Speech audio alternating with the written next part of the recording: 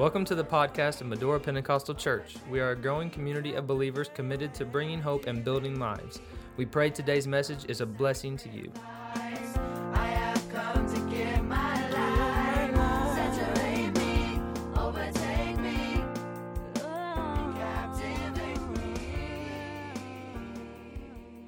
want to direct your attention to two passages of Scripture that we're going to launch with tonight, and is in the book of Hebrews chapter 7, and verse 19, and then Romans chapter 15 and verse 13. Amen. We're in our third study, our third lesson on hope in the hurt, finding hope in your hurt. And so tonight our topic is a better hope. Somebody say, I have a better hope. I have a better hope. Amen. Hebrews chapter 7 and verse 19. For the law made nothing perfect, but the bringing in of a better hope did, by the which we draw nigh unto God.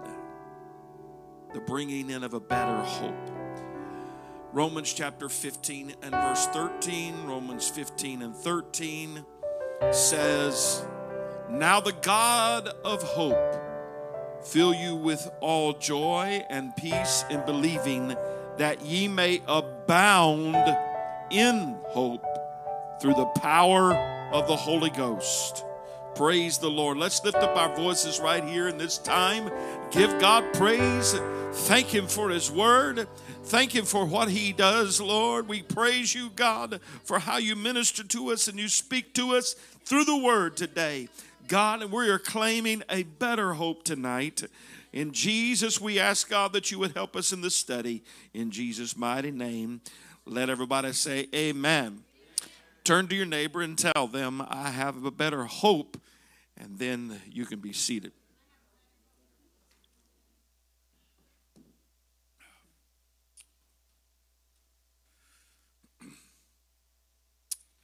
There is a hope that's hollow. It's empty. It's hype more than anything. It's a type of hope that is thrown around in casual conversation. I heard it today at the grocery store, at the gas station, when a guy bought a lottery ticket. He said, I hope I win. I hope I win. Well, the first way you can win is don't give your money away. That you'd be a winner. I mean, he laid down $30 right there. Boom. You know what? You keep that $30 and you'll be a winner. You'll be a winner. According to an article in CBSNews.com, the average American spends $207 annually on lottery tickets. If you go up the East Coast, the stakes are even higher because of Mega Millions and Powerballs, or whatever that is. And according to a study by one university, the average Massachusetts resident spends a whopping $735 annually on lottery tickets. That's an average, okay? Rhode Island, $514. Delaware or New York, it's about $400. So it's about $33 a month. The only trouble with investing that kind of money in the lottery tickets is that the odds are not in your favor. They're saying this, okay? I want to say it doesn't take a lawyer to understand that. Indeed, they tell us that you are 300 times more likely to get struck by lightning in any given year than win a multi-million-dollar jackpot.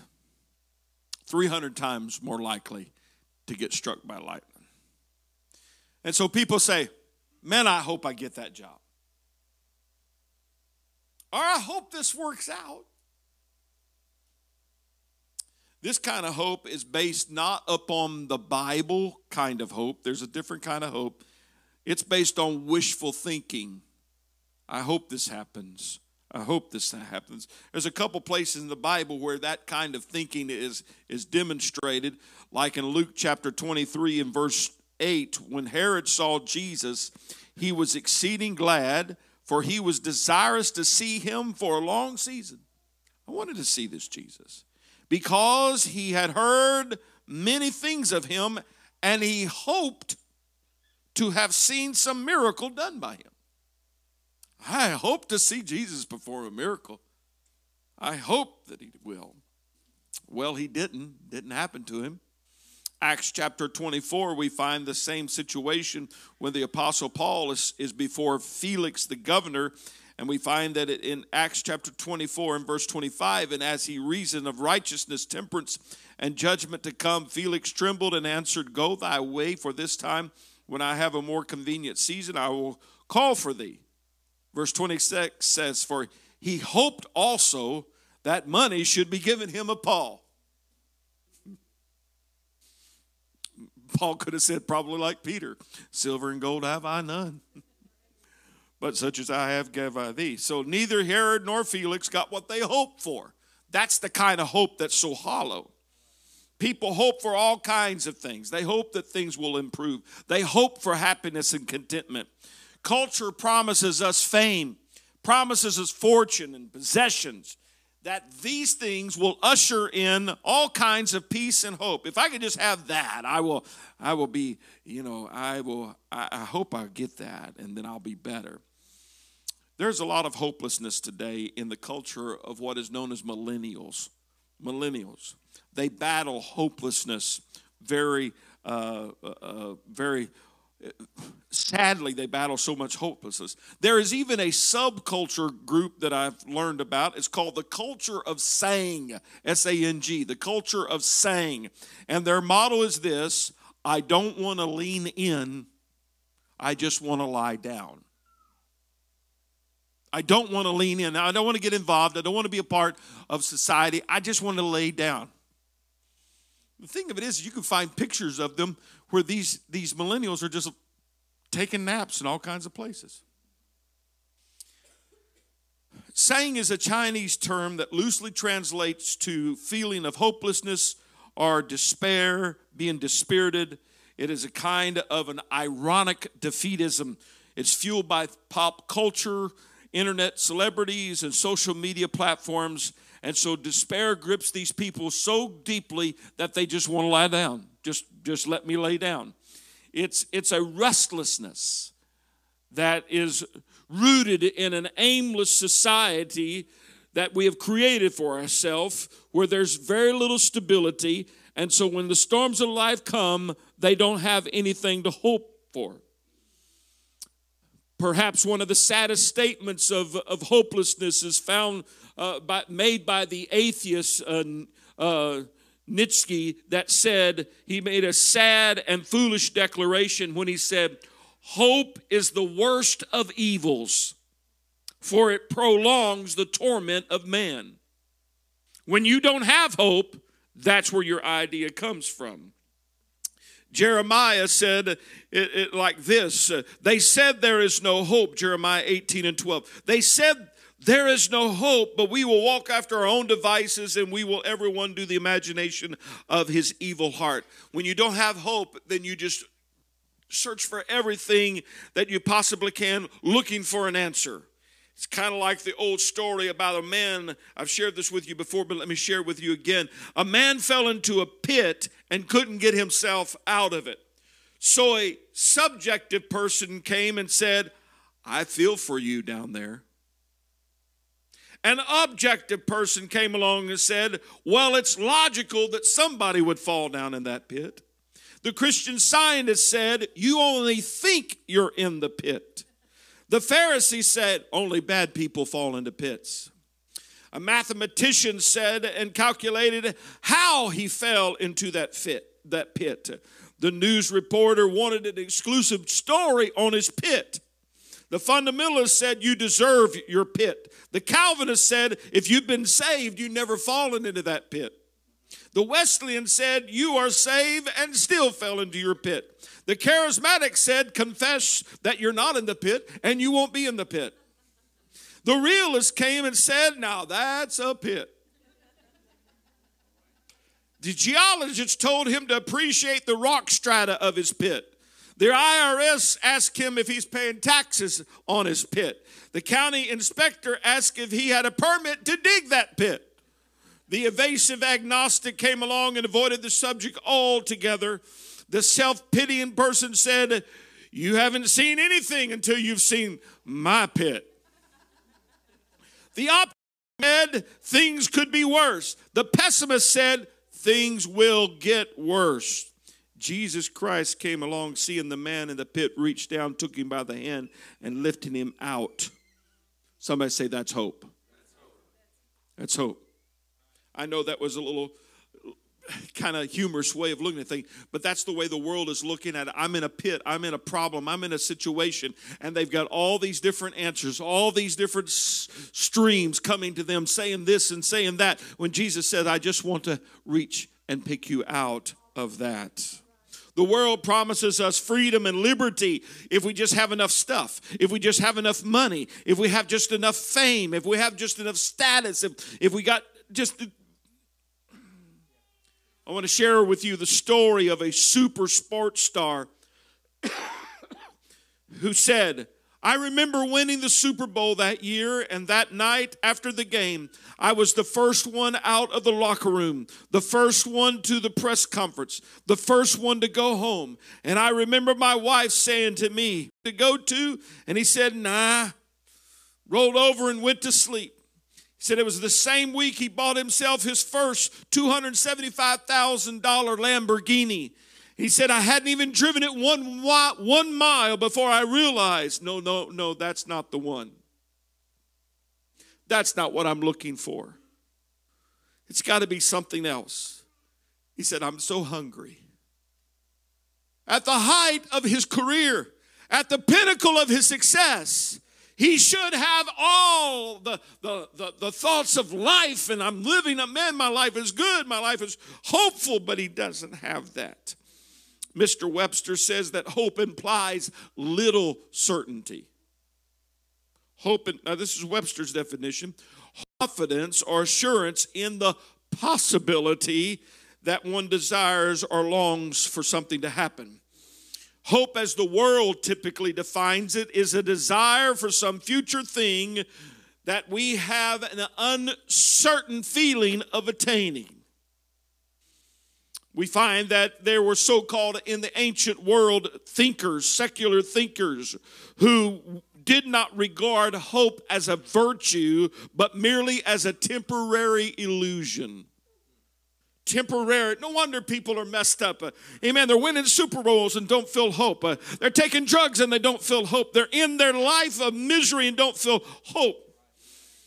Historians tell us that a great cloud of hopelessness covered the ancient world. Philosophers were empty.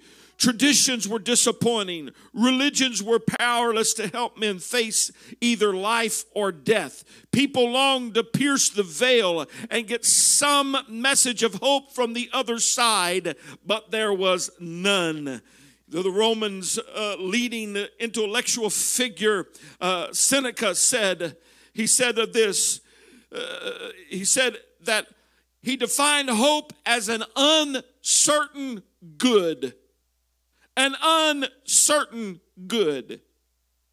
That's the kind of hope the world is hanging on to. Isn't that hollow? It's like I'm reaching out here and it's a vapor. Let's look at Romans 15 and 13 again. Now the God of hope. The God of hope. The God of hope brings the hope of God. Fill you with all joy and peace in believing that ye may abound in hope through the power of the Holy Ghost. There is a vast difference between this culture's hollow hope and the hope that comes from God. Mr. John Blanchard's definition of this hope is, he says, biblical hope is shorthand for an unconditional certainty. Biblical hope is shorthand for unconditional certainty. It's not a vapor. It's not, I hope so, I wish so. It's a certainty. It's an absolute fact. If I may, let me read this from the pen of Chuck Swindoll when he's talking about hope. He says, hope is something as important as water is to a fish, as vital as electricity is to a light bulb, as essential as air to a jet plane. Hope is basic to life. Without that needed spark of hope, we are doomed to dark, grim existence. How often the word hopeless appears in suicide notes. And even if it isn't actually written, we can read it between the lines. Take away our hope, and our world is reduced to something between depression and despair. Hope is more, he says, than wishful thinking. He said hope is a vital necessity of life, a gift that God wants to give to you. And in a world that regularly writes dreams off as foolish and drains the hope from the heart with dark pessimism, he says biblical hope is a voice crying in the wilderness, a word of enthusiasm for life in the midst of any difficult situation you are in. If you want to smile through your tears, if you want to rejoice through your times of suffering, just keep reminding yourself that what you're going through isn't the end of your story. It is simply the rough journey that leads to the right destination. Solid, stable, sure hope. Hope, press on. Hope to endure, hope to stay focused, hope to see your dream fulfilled. Unquote. Another atheist by the name of Jean-Paul Sartre, I'm not sure if that's how you pronounce his name, but he declared shortly before his death, he made this statement. He was so strongly resisting the feeling of despair when he was dying, he convinced himself by saying, I know I shall die in hope. He said that, then he paused, and in profound sadness he added, but hope needs a foundation. On his deathbed, an atheist said, I believe that there's a possibility of hope when I die. He said, but if you're going to have hope, you've got to have a foundation. How profound was that statement? Amen. Because hope is not something you create within yourself. Hope is God-given. Hope is not something that you put together this particular part of your life and that particular part of the life and that bank account and this situation and that health and that, and you put these pieces of the puzzle together and that you have hope that you have shaped and you've formed. But hope is a gift that comes from God.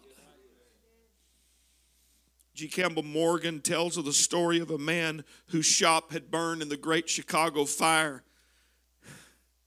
He arrived at the ruins the next morning carrying a table which he set up in the charred remains of his store. And upon that table he placed a sign. Everything lost except wife, children, and hope. Would to God there'd be somebody that says, you know what, my life is maybe messed up. I've gone through situations, but I'm going to put me up a table over here in the charred rubble of my problem, and I'm going to make sure that everybody knows I might have this loss, I might have had that lost, everything gone except, amen, but I have hope. Hope, hope, hope. It's a word that you can look at life and say, I'm not going to be in despair, but I'm going to look into my Savior and I'm going to trust Him. Hallelujah. I'm going to trust Him. He's my hope. Again, the atheist on his deathbed said, hope has to have a foundation. Well, I have that foundation for you. It's in the Word of God. Let's go to Hebrews chapter 6. Hebrews chapter 6 and verse 18.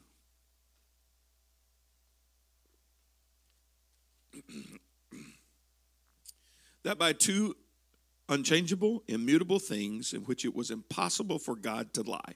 Somebody ought to take that in your Bible and underline that. Highlight. It's impossible for God to lie. Now, it's quite possible that he'll do something different than you think, or even that you pray. But it is impossible for him to lie. We might have a strong consolation who have fled for refuge to lay hold upon the hope set before us, which hope we have as an anchor, the foundation, if you please, of the soul, both sure and steadfast, and which entereth into that within the veil. Hallelujah. Let me just say that right. I'm going to kind of start at the bottom or the last part of that verse. The reason I have hope is because there is an empty tomb. Because my Savior lives, I have hope. Because he is not here, he is risen. I have hope. Amen. And do you not think of all of the attacks that have gone against Jesus Christ and the resurrection of Jesus Christ, that there would be all the evidence they could find to try to disprove the resurrection. But I want to tell you, they haven't been able to do it. Both intellectually, scientifically, archaeologists cannot do it. They can't find his bones. They found the bones of this one and that one, but they can't find because he's not there. He is risen. He is risen. Hallelujah. Therefore, that's what I'm anchored to. Beyond the veil, that's what my hope is hooked on. I've got an anchor, but there's some folks that put their anchor in all kinds of stuff. My anchor is on the rock, Christ Jesus, the solid rock of his resurrection. I know that my Redeemer lives. Hallelujah. Whatever you're facing, I'm going to tell you, there's nothing that can trump that. Death is bad, but my Redeemer lives. That's the foundation. What God promised in his word, what he vowed and swore, he cannot change. What he promised in his word, what he swore with an oath, he cannot change. Let's look at a couple background verses for that. Isaiah 55:11. The Lord said, so my word be that goeth forth out of my mouth, it shall not return unto me void, but it shall accomplish that which I please. And it shall prosper in the thing whereunto I sent it. Can I just tell you today, the greatest anchor you have is the Word of God. Your hope has got to be in the bedrock of the Word of God. Amen. There's a lot of people today that can tell you about who scored how many touchdowns last weekend in their fantasy league. They can tell you about all the baseball players and the basketball players, and they can tell you about where to find this and what to know about that or this historical thing and that. But I want to say that does not bring you 1 ounce of security if your hope is tethered to that. But if you know the Word and can get the Word inside of you, hallelujah. He said he'd never leave me or forsake me. Pull on that. Amen. He said he'd never leave me or forsake me. I'm going to pull on that. He said that greater is he that is in me than he that is in the world. I'm going to pull on that. Hallelujah. It's the word. He said, I'm going to send it out and it's going to do the thing that I sent it to do. Joshua 23:14 said, and behold, this day I am going the way of all earth. Ye know in all your hearts and in all your souls that not one thing hath failed of the good things which the Lord your God spake concerning you. All are come to pass unto you, and not one thing hath failed thereof. We just happen to sometimes just get the piece of the puzzle put in the wrong place. When I was 13 years old, I had a preacher in a conference prophesy on me and said I would be preaching in Europe. 30 years later, when I was standing in a pulpit in Ireland, it come back to me.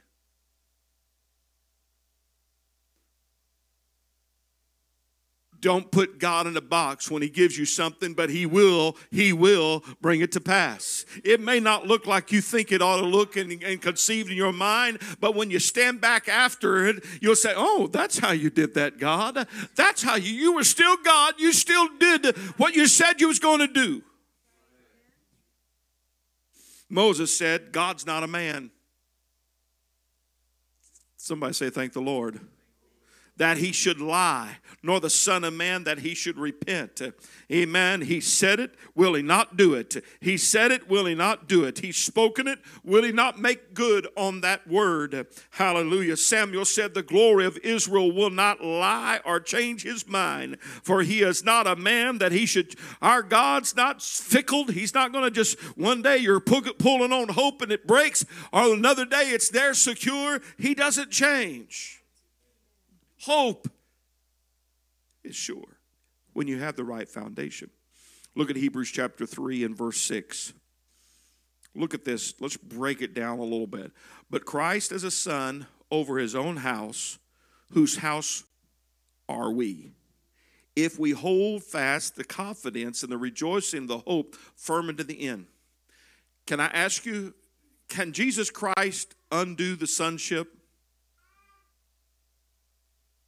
Can he, will he undo what he has already done? For God so loved the world that he gave his only. Somebody say it. Will he? No, that's his plan. He came for that purpose. To be the Son of God incarnate on this earth. Right? So, Christ is over his house. Who's his house? It's the church. The Bible speaks about that he has redeemed us, that the church has been purchased, amen, by the blood of the Lord. And he made that purchase. And he said, this is my house. Is God going to renege on his purchase? Take us back to the return table? I think there might be some that went back, but not the church, his house. So he's saying, just as sure as Christ came, that's your anchor. Just as sure as he has redeemed his house, that's your anchor. Upon this rock, he said, I'll build my church, and the gates of hell shall not prevail against it. Amen. See, it's not about emotion. Hope is not about emotion. Hope is not about a feeling. Hope is about a confidence. Hold fast, he said, firmly, securely, the confidence.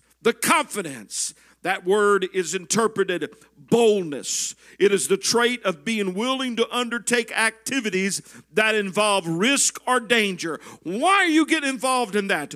Why are you stepping out by faith? Aren't you crazy? Aren't you? You know what? I've got a confidence. I've got an assurance here. God's going to be with me even though the future looks unsettled and uncertain. I'm going to step out by faith. Praise God. Hallelujah. Amen. I look, some of y'all just blow me away with your faith and your confidence in God and starting new things, stepping out by faith, doing things that looks like it's ridiculous and foolish. And people say that don't do that. It's risky. But you don't know what my anchor's hooked to. It's an interesting word, this confidence. As one particular Greek scholar broke it down, it means without ambiguity, or without using a lot of words. I'm going to use this. This is my definition. Without using a lot of words when just a few would do. You ever been around somebody that was so insecure that they just talked, and you wanted to say, you don't even believe what you're saying. This word confidence means without the use of figure of speech and comparison. It's free and fearless, confident, courageous. Hallelujah. When you have hope and you have that anchor firmly set, you will be courageous in like, God's got this. I don't know what the outcome's going to be, but God has got this. Even when I don't understand, God has got this. This is a better hope that I'm preaching about and teaching about tonight. hallelujah, then he says that we are to have the rejoicing. That's a high degree of confidence there if you're rejoicing in hope and confident in expectation. Amen. As the Strong's breaks down hope, this word hope, ellipsis, it means a looking forward to in confident expectation. It is what is hoped for and the basis of that hope. Can I say that again? This hope, unlike the world's hope, is what is hoped for and what is the basis of that hope. It is both the cause and the effect. Hope is both the expectation and the foundation. Praise be to God. That's why it's a spiritual hope. It is not a carnal hope. It's not like I wish, I'm thinking, maybe, possibly, but it's hope firm unto the end. Hallelujah. You can hold on it until the end. Don't give up just short of what God has for you.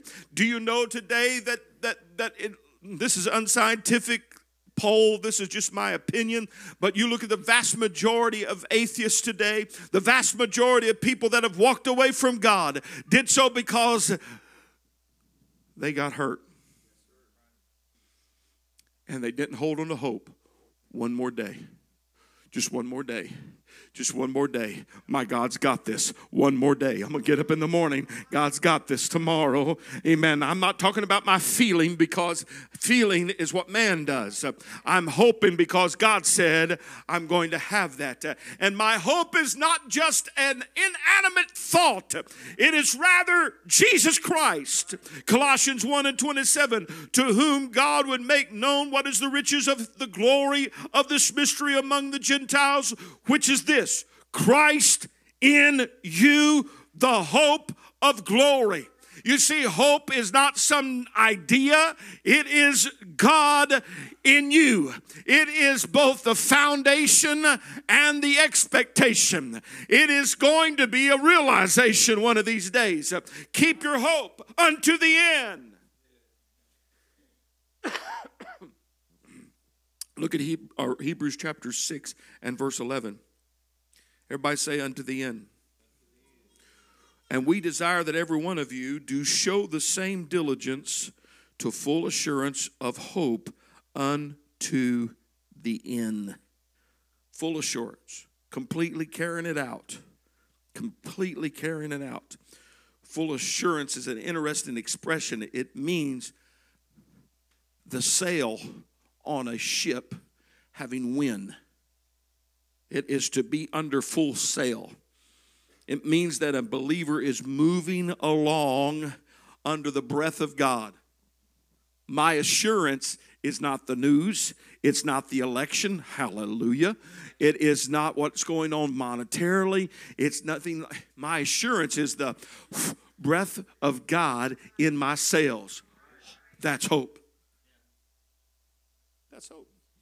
Because when your world falls apart and things don't go like you think they ought to do, what's setting your sails? What is setting your sails? All right, let's go to point number 4, a better hope. Somebody say, I have a better hope. For the law made nothing perfect.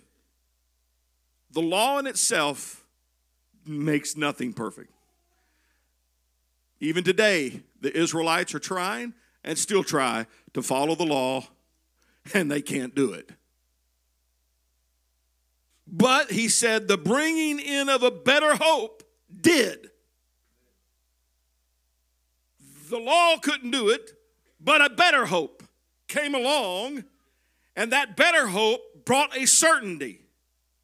Not just for the Jews now, but for whosoever will, for the Gentile, for every race, creed, or color. Amen. What the Jews could not do and what the world cannot do, because the law made nothing perfect, there was a better hope that come along.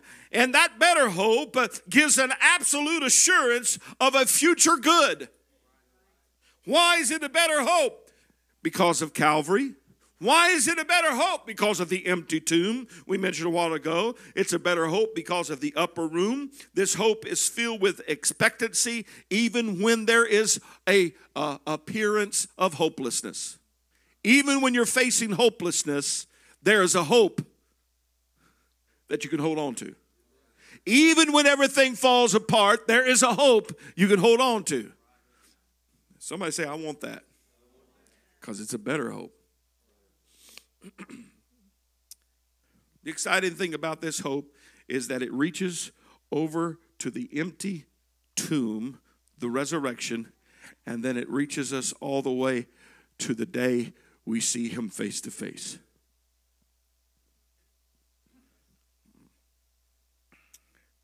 I want our young folks to understand your hope is not in this life only. Paul said, if in this life only we have hope in Christ, we are of all men most miserable. Hallelujah. I don't want to just only sing about tomorrow and the rapture and the coming of the Lord. And there are some people that's all they're living in. They don't even know how to live in the here and now. If God wanted us to go there, we would all be gone. For some reason, we're here. And the reason that we're here is that we can have hope in this place now because of what happened at Calvary and what's going to happen in the future when we see him face to face. Hope lives beyond this present life, but it also lives in this life. Look at Hebrews chapter 11 and verse 1, this great familiar definition. People use this to define faith. But I want to show you the partnership between faith and hope. Hebrews 11 and 1. Now faith is the substance of things hoped for, the evidence of things not seen. Hope expects what faith believes. Hope expects what faith believes. Not only what faith believes, but what faith confesses. Hope expects what faith confesses. Therefore, faith and hope are inseparable, and they work in tandem like two rails that the train runs on. Hope is the bold confidence that was born in a belief or in faith, and it begins to say, I believe, but I'm also now looking for it. I'm expecting it. I believe, and now I have an expectation inside of me that it's going to happen. It's going to happen. All right. Let's look at this ultimate hope in your destiny. The ultimate hope in your destiny. Titus chapter 2 and verse 11. For the grace of God that bringeth salvation hath appeared to all men, teaching us that denying, underline that denying ungodliness and worldly lust, we should live, underline that, soberly, righteously, and godly in this present world, looking, underline looking, for that blessed hope and glorious appearing of the great God and our Savior, Jesus Christ, who gave himself for us, that he might redeem us from all iniquity, purifying unto himself a peculiar people or a special people, zealous of good works. These things speak and exhort and rebuke with all authority. Let no man despise thee. I want to draw out those three words to your attention. They are, I believe, the three lines of discipleship here. Number one is denying. First of all, we learn how to live a discipled life, denying ungodliness and worldly lust, that we should live. Hope is about denying and separating, but it is also about living. Living. Somebody say, I can live in the now. I'm not just living for tomorrow. Amen. But while I'm living, I'm also looking. Denying, living, looking. That means I'm making sure that I'm in tune with my Lord through denying.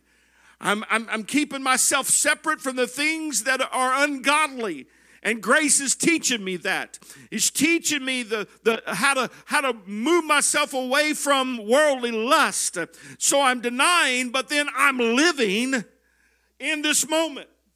I'm living in the here and now. Hope is a part of denying, yes, but it's a part of living now. You can have the hope now, but that's not all you've got, because you also have a hope that's looking for the blessed hope and the glorious appearing of the great God and our Savior Jesus Christ.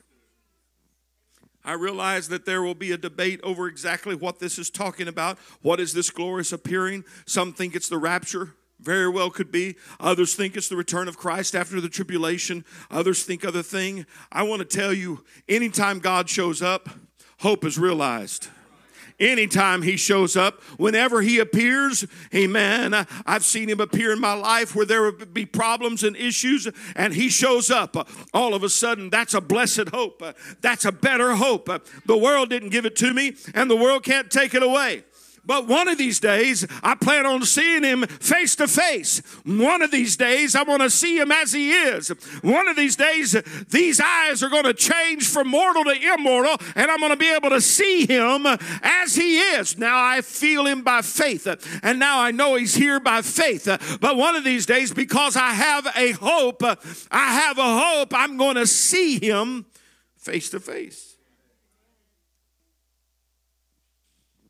Let's wrap up with this verse. 1 Peter chapter 1 and verse 3.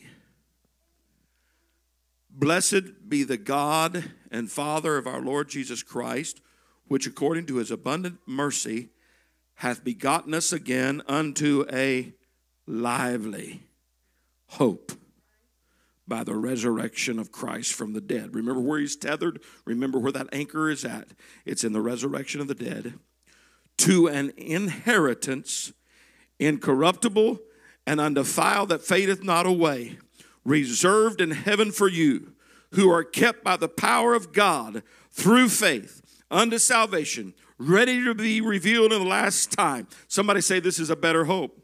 This is a better hope, wherein ye greatly rejoice, though now for a season, if need be, ye are in heaviness through manifold temptations or manifold tests, that the trial of your faith, being much more precious than of gold that perish, though it be tried with fire, might be found unto praise and honor and glory in the appearing of Jesus Christ, whom having not seen ye love, in whom though now ye see him not, yet believing, ye rejoice with joy unspeakable and full of glory, receiving the end of your faith, even the salvation of your souls. One of these days, as the song says, my faith will end in sight. One of these days, no longer will I have to hope, because my hope will end in sight. Can I just tell you that your hope for now is connected to your hope for eternity? Denying, living, looking. That's where my hope is in. Denying things, just turning away from the things of this world. Turning away from the things that want to keep me from my hope. And then I'm living in this moment, at this time, because I'm looking. One of these days, he's coming back again. Jesus is coming again. That's another thing he said. He can't lie. He said he's coming back. And just like he said he would, hallelujah, it's going to happen. I have hope. I have hope. It's a beautiful hope. Will you stand with us, please? Praise be to God. Can you just thank the Lord today for this better hope? It's not a hope based on laws and regulations and oblations. It's not based upon sacraments. It's not based upon that. But those things showed us the way to the truth of the gospel, that he is our ultimate sacrifice, that Jesus Christ is our ultimate redemption. Hallelujah, Lord. I praise you today. I thank you, God. Lord, for you are able, Lord Jesus. Oh, God, I give you praise. You're so awesome, God.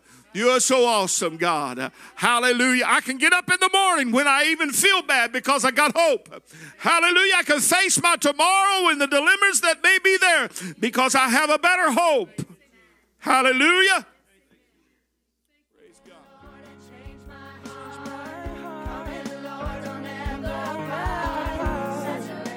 Thank you for joining us today. We pray you have been encouraged. If you would like more information about Medora Pentecostal Church, you can check out our website at www.medorachurch.com.